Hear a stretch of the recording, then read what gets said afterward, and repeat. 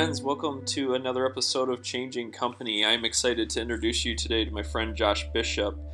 And today we're going to talk about the benefits of being generous and a plethora of other topics. And I hope you just find some of these very concrete examples helpful to reflect in ways in which you can find more joy within your own life.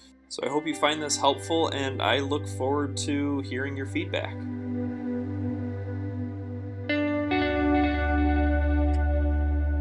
Welcome back, everyone, to another episode of Changing Company. I'm here today with Josh Bishop. Welcome, Josh.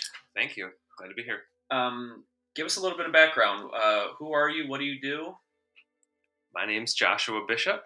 I do a lot of things. I'm a licensed social worker, which means I do a lot of things. I work at a church as a counselor and a director of congregational care. So that's weddings, funerals, counseling, visiting people in the hospital, all that kind of stuff. Got a private practice. I call it the Center for Trauma Recovery and Counseling. So I do a lot of work with folks with PTSD and trauma and that kind of thing in their background. And I teach classes, a couple universities around here in social work, and I'm finishing up a PhD this year, also in social work. And I didn't realize you teach classes. What is your PhD in? It's from Michigan State. It's social work and with a cognate in public health. And my research is around generosity and child welfare, and I also research trauma education. Generosity and child welfare. Yeah. What does that mean? So I'm studying people who are generous to vulnerable children, and I'm trying to join a group of researchers who study the benefits of being generous. So most of the science out there tends to show that being a generous person is good for your well-being. So it makes you physically healthier, it makes you happier, gives you greater sense of life satisfaction and self-esteem and self-mastery, all these kinds of concepts that have to do with well-being. Being a generous person is good for you. There's this quote. The Apostle Paul in the book of Acts quotes Jesus as saying, it's better to give than to receive. And that's not in the Gospels anywhere. Jesus doesn't say that. And there's no story where Jesus says it's better to give than to receive. And Paul, who's a person who never met Jesus, quotes him as saying, it's better to give than to receive. And I'm intrigued by that idea. Like, is it actually better to give than it is to receive? So as I've set out on my research path, I've been looking at what, if we study that scientifically, is it actually better to give than it is to receive? So that's my dissertation applies. When you do a dissertation, you have to build on the foundation of some other group of research, but you have to go in a very specific direction that nobody else has done. So at this point, nobody else has looked at what happens to you when you're generous to children who are at risk of entering the child welfare system. So that's me. That's what I'm doing. What have you found so far? What has been maybe even some of the shocking or things you didn't expect to find? Yeah, well, I haven't actually started collecting data. Okay. I'll do that in a couple months. So far, what I've done is study what everybody who's come before me has said. So I've looked at all of the literature about volunteerism and how that impacts your well-being. And there's a good amount out there. I've done some presentations on that. And it's this like unanimous voice. Everyone who's looked at, does volunteering increase your well-being? They've said yes. And they've looked at it in a whole bunch of different ways. They've looked at how motivation affects it. They've looked at, is there a point when too much volunteering is actually bad for you? It's called pathological generosity. Mm-hmm. So it does seem that being generous is good for you, but to a point. And at some point, it starts to be bad for you to give away too much or to become off balance or that kind of thing. So yeah, there's a lot of. One of the problems with the literature, if you care about this, is that people haven't measured generosity the same. They haven't measured well-being the same. So there's all these studies that show that generosity or volunteerism impacts your well-being, but they didn't study well-being the same, so it's hard to compare them to one another. So it's this like really eclectic body of work that people have done to show that this exists, but it's a emerging science at this point. So it needs more people to study it. So I was like, I'll do that. I'll join in. Interesting. So, how do you measure it then? It depends which, so there's three main types of generosity. One is giving money. Another is giving time in some way, which is where volunteering fits in to that. And then there's sort of getting involved in causes as well. And there's lots of little things like blood donation and helping your neighbor and letting your mom borrow your car, or those kinds of informal things. So people have looked at generosity in a variety of ways. The biggest one has to do with volunteering and giving money. But people have looked at it, in different ways. Just, do you volunteer or don't you? So in some of the studies, having the role of being a volunteer is actually the thing that matters. In some of the other studies, it matters how much you volunteer, how many hours per week or how many hours per year. In some studies, it just matters, do you give or don't you give? In other studies, it depends on how much you give. So there's all this nuance to it, whether we're looking at some people have talked about a generous identity. And so they've looked at, do people consider themselves to be a generous person? And is that actually the thing that increases your well-being? So it's not actually the generous activity or the generous behavior that's good for you. It's identifying yourself as a generous person that's good for you. Other people have found that it actually does depend on whether you're very generous or not. So the kind of degree of generosity. So not the act of being generous itself, but how you interpret yourself from doing the act. Yeah, that's at least I would say that's like a third of the researchers have looked at this thing called role identity theory, which goes beyond just generosity, but it as people take on identities of all the different things that they do, all the different roles that they play, whether that's a familial identity, parent or child or sibling or whatever, or a friend, or if it has to do with career, we're all kind of taking on these different roles. And if generous identity or the role of volunteer is one of your sort of, I call it like an identity stew. So you're who you are, how you have a concept of yourself is like this big stew. It has a whole bunch of different ingredients, some good and some not good, and they all mix together and they blend to form their own flavor when they're all put together. But anyway, in this theory, that so having this generous identity is the potatoes of the stew, and it makes the stew good.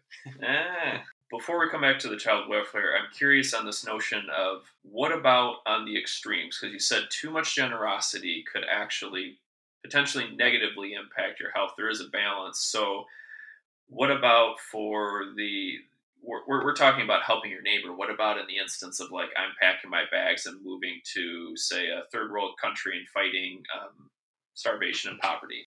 How does that tie in? Yeah, well, does that pass the too much threshold? Or? Well, I don't know. No one has defined yet a universal human threshold for generosity. One of the things I'm studying with this child welfare piece is I'm studying people who are taking vulnerable kids into their home.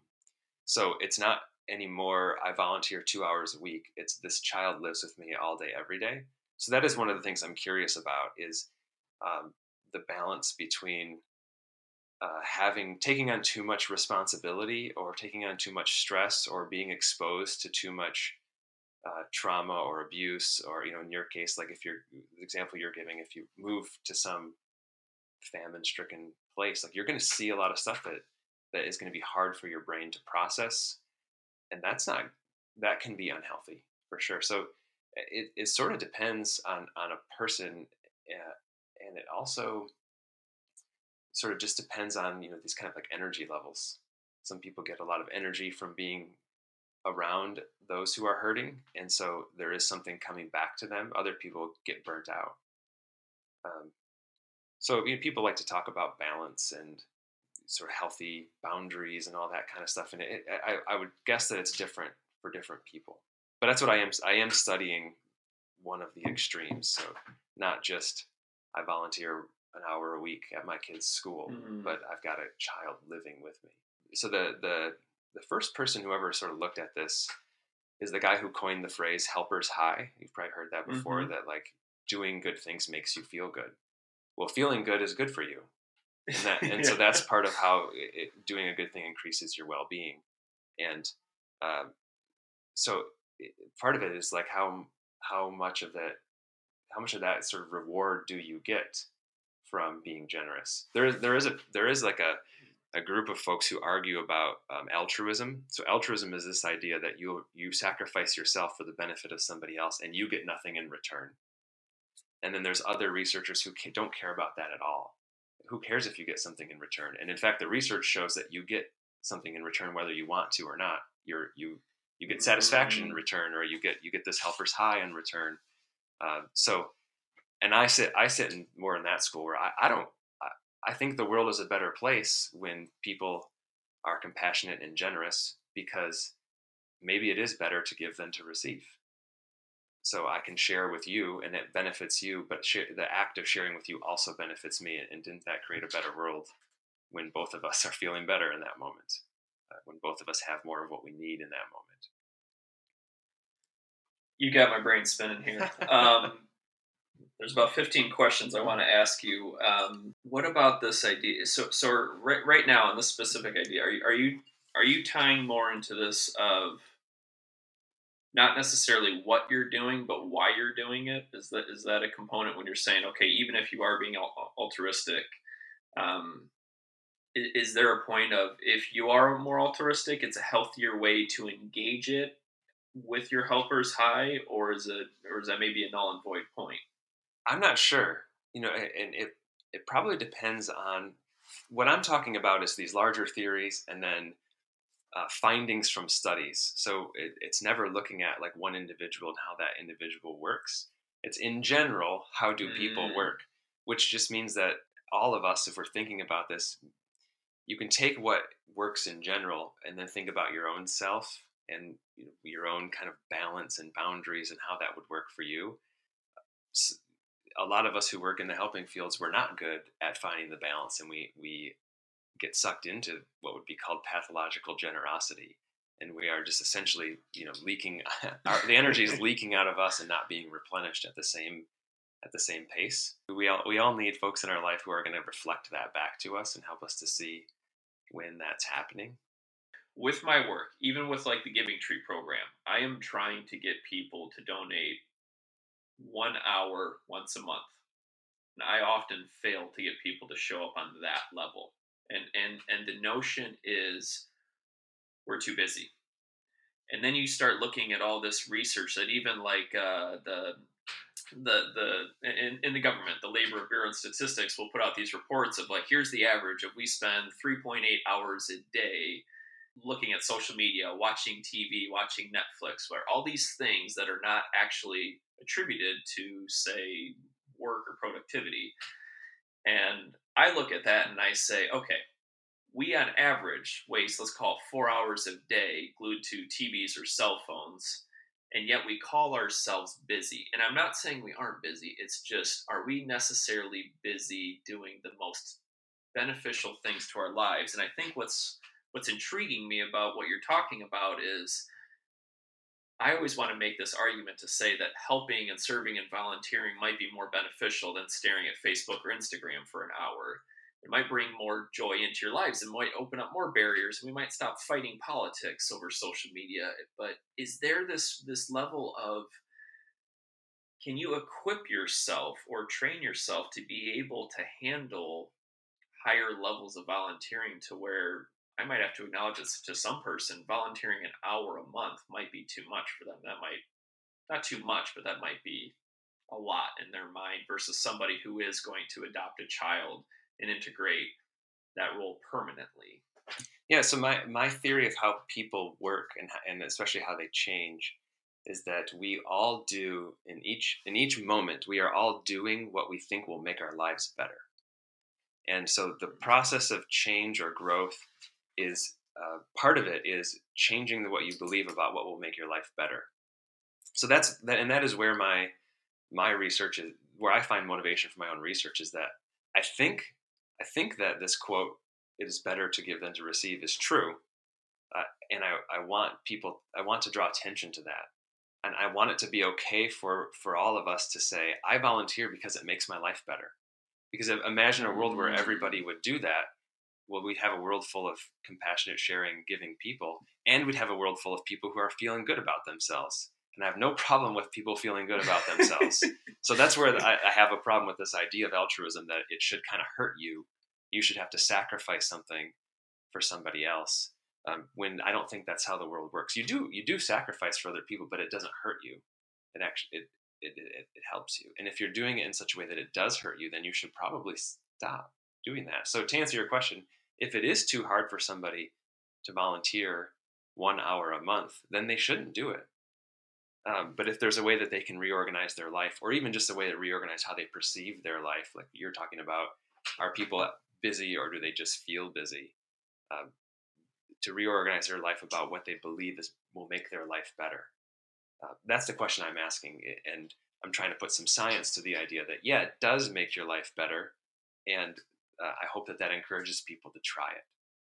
If you're in a role where you're trying to get people to volunteer, the hardest part is getting them there the first time. Once they experience it, they want to come back, right?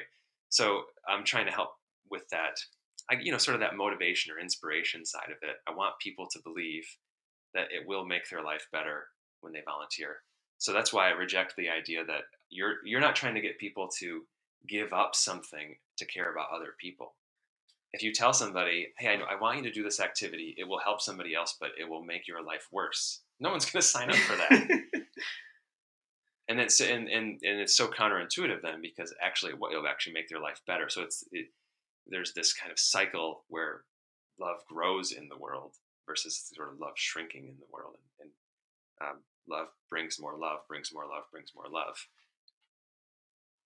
So that's where I'm coming from. That's kind of the background of why I care about this kind of research and what I think is true about people, and I want to help people see that their life can be better if they want other people's lives to be better.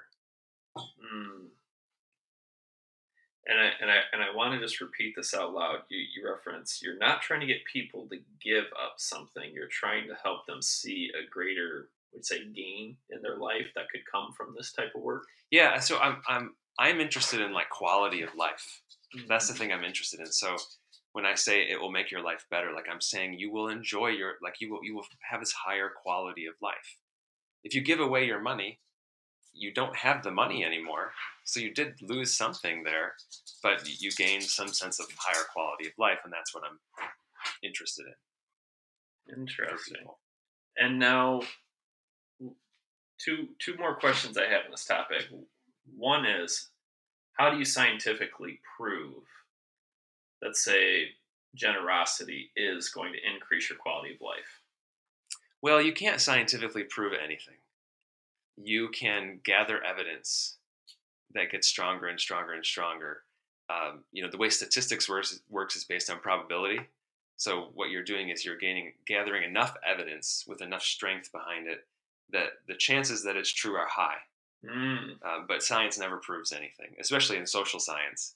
You just get closer and closer to it being true, but you never get all the way there.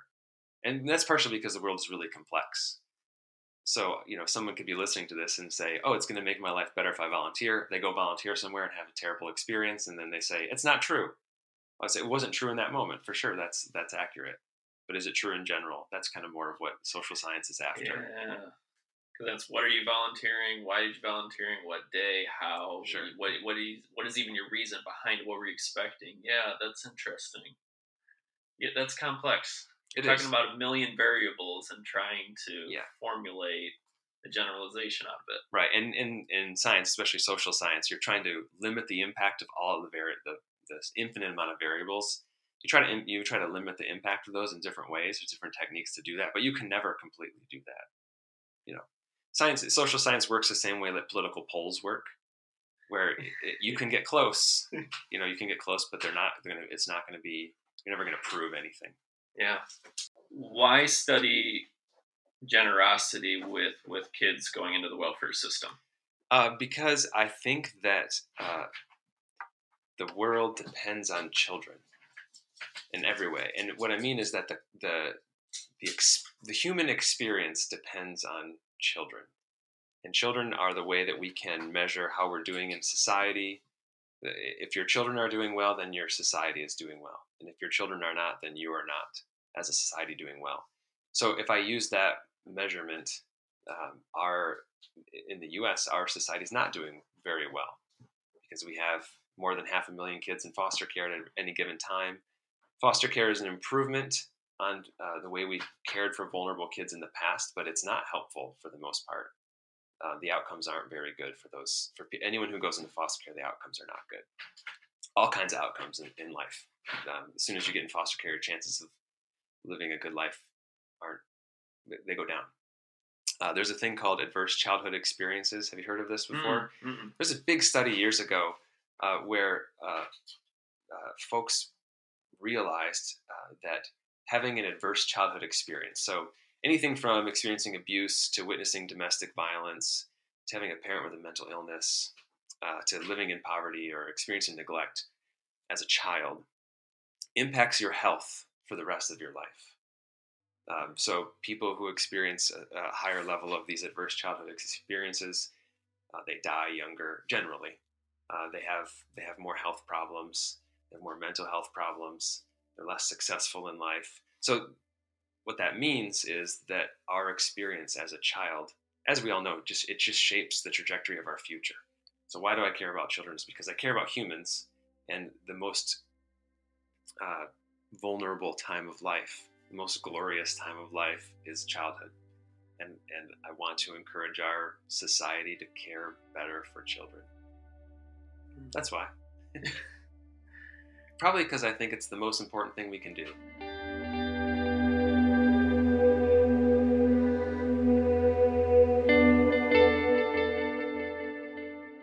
So on the clinical side of my work, I'm working in the intervention side. Something happened to you, now I want to help you try to heal from that. Yeah. But in my research work, I'm working on the prevention side. How can we prevent this stuff from happening in the first place?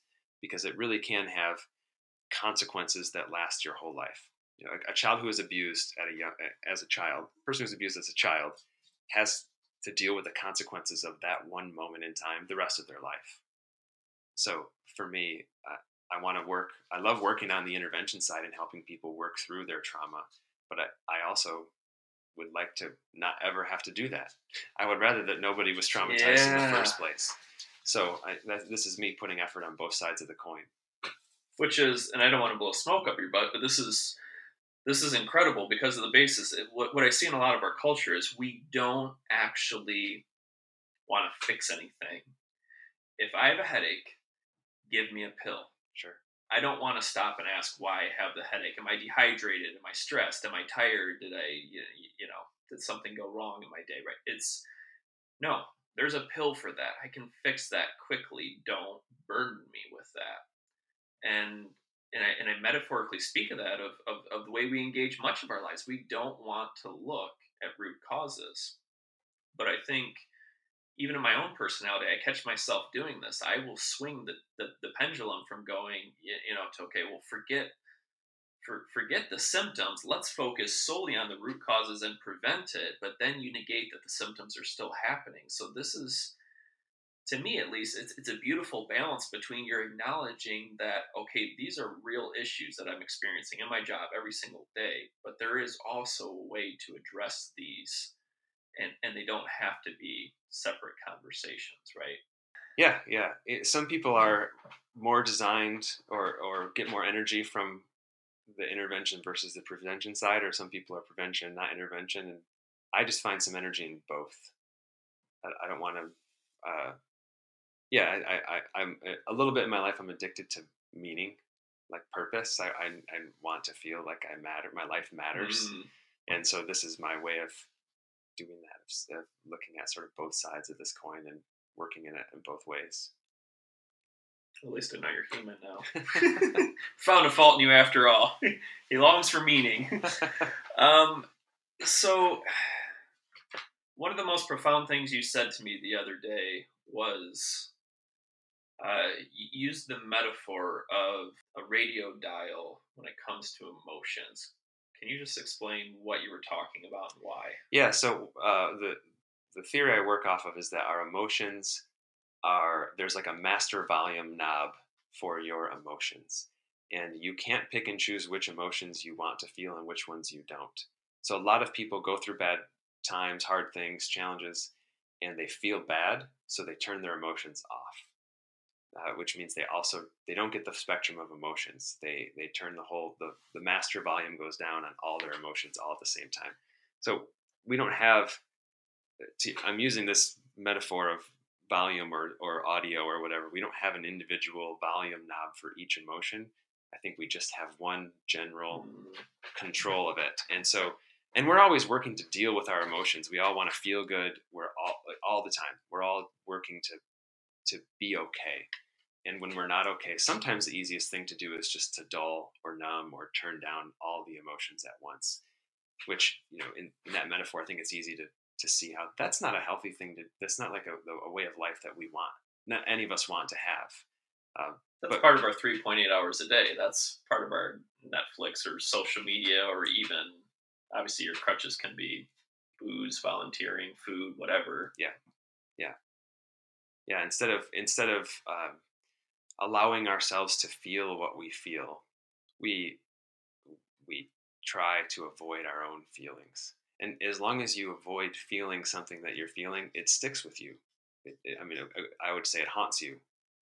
An emotion will haunt you until you let yourself feel it. Take me further down that road, because again, I'm thinking of a culture of avoidance.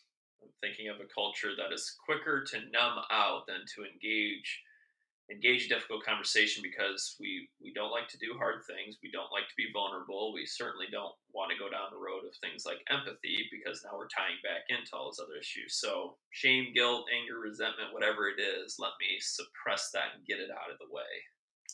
Yeah.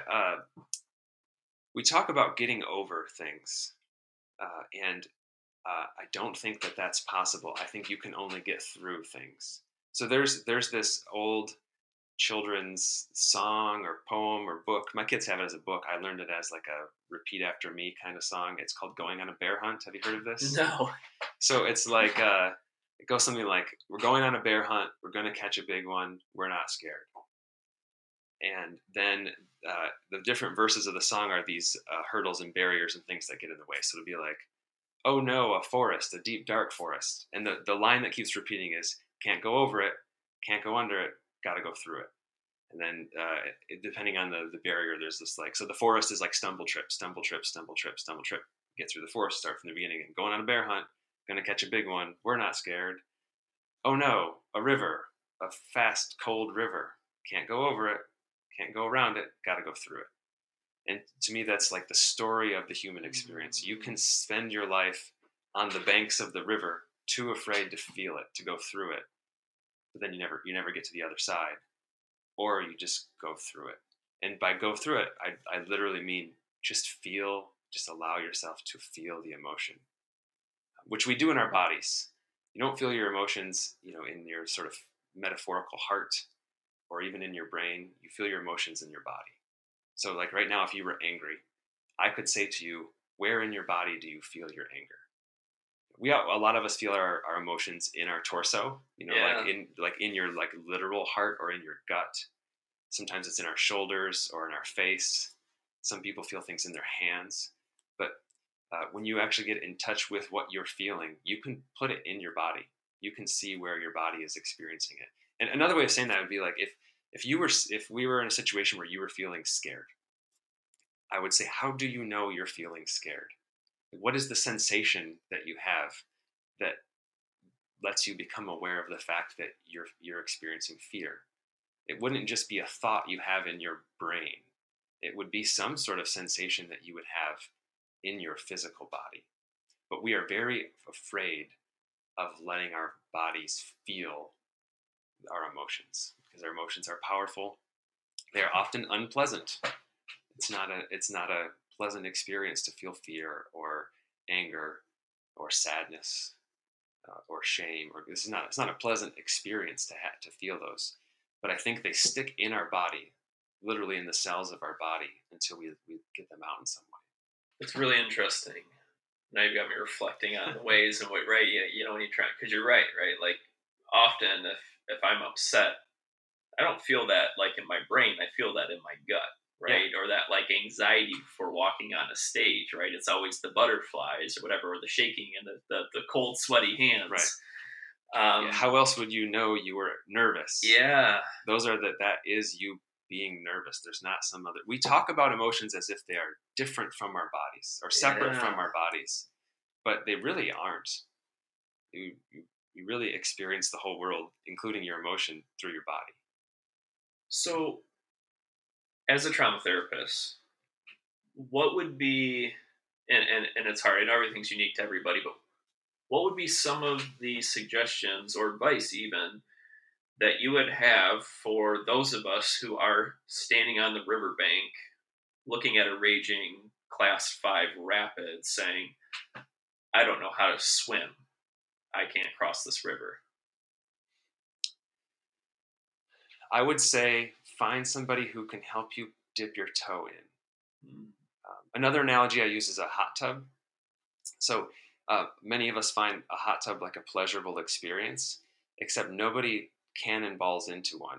If you were to jump into a hot tub for a few seconds, you would think your skin was melting off, right? If it's a really hot tub, everybody kind of slowly gets in to the hot tub until their body becomes essentially desensitized to the feeling, and then it can be pleasant. And emotions are the same. If you were to jump into the deep end of the emotions that are tied to your trauma, that will overwhelm you, certainly. Which is why people who've experienced trauma are either hypervigilant or highly avoidant of the memory of the feelings because it's very unpleasant. So in therapy, at least what I do is I help people dip their toe into the hot tub of their feelings and then take it back out. That's good enough for now. And then the next time you can maybe go up to your ankle, and then you take it back out, and it's not something you want to jump into. It's something you want to ease your way into, and your body and your brain will become essentially desensitized to those feelings. Sometimes I talk about it as in therapy, you will get bored with your trauma memories. That's what we're going to try to do. Right now, they're the most exciting, in a negative way, memory that you have. They're the most stimulating memory that you have, and I want to help you feel bored about them. Well, and you said something that's really sticking with me. That's good enough for now. I'm thinking even in relation to like, why does a diet fail, right? Because you go from living off of cheeseburgers and Mountain Dew to I'm going to become a vegan tomorrow. I'm going to exercise 6 days a week and do yoga for 3 hours a day. And then we're always shocked when by Tuesday the diet has failed. And I think there's something really beautiful in what you're saying. Is just this. It's okay to just start eating a piece of broccoli and then tomorrow add in a cucumber slice, whatever. I mean, what do you suggest for us when we get caught up in our head in that shame and guilt of I'm not processing this quick enough, I'm not doing enough? In a therapy session, there's no such thing as not enough. We are haunted with this idea that we're not enough, or we're not doing enough, or we're not good enough. And in therapy, there's no such thing as that. And part of it is part of the therapeutic process is learning that, because we carry those messages so heavily in our identity. It's figuring out where those ideas come from and why they're there. A lot of the time, there's two main questions that really help people to experience their own thoughts and feelings. One of them is it realistic? So if you have a thought that keeps on moving through your head over and over and over again, you ask yourself, is that realistic? Meaning, is it accurate? Is it true to reality? And you ask yourself, what evidence do I have that this thought that I keep having is true? Write that down. Try to figure that out. And then the second question is it helpful? Does thinking this thought over and over again make my life better? Write down the ways that it does or that it doesn't. But those two questions help to open up our thinking so it gives us a new perspective on our thinking, because we all get stuck in these thought cycles especially when it comes to guilt and humiliation and shame and trauma. We kind of narrate the story back to ourselves with the same phrase over and over and over again. And those phrases are the ones that we need to look at and say, is that realistic? How do you know? What's the evidence you have that it's true? And then, is it helpful? Is it making your life better to think that thought? Is there another thought you could think that would make your life better? Even just for folks who are trying to dip their toe into the river, I think it's helpful to hear other stories and other perspectives that make it a little bit safer, a little bit more comfortable to do so. And so for starters, where you're out of Grand Rapids. Yep. So where could either people get in touch with you if they're looking to put their toe in the water, or what suggestions would you have for folks who are not from Grand Rapids that they might get connected into resources that could help them? Yeah. To connect with me, you can email me, joshdbishop@gmail.com. Okay. We'll put that in the cliff notes. Okay, great. Sounds good. Send me an email. But what I say to people is who have experienced abuse or trauma or assault is that you didn't get to your situation alone. Meaning somebody did something to you that got you to where you are. And you also cannot get out of your situation alone. Now you need somebody to help. Somebody helped you in. Somebody hurt you in, I would say. And now you need someone to help you out. So don't buy into the pick up yourself by your own bootstraps idea. Reach out and get the help that you need as soon as you can. It's worth your time. It's worth your money. It's worth the rest of your life. So that's what I would say to people. That's awesome. Josh, thank you. Thank you for doing this. No problem. Glad to be here. My pleasure.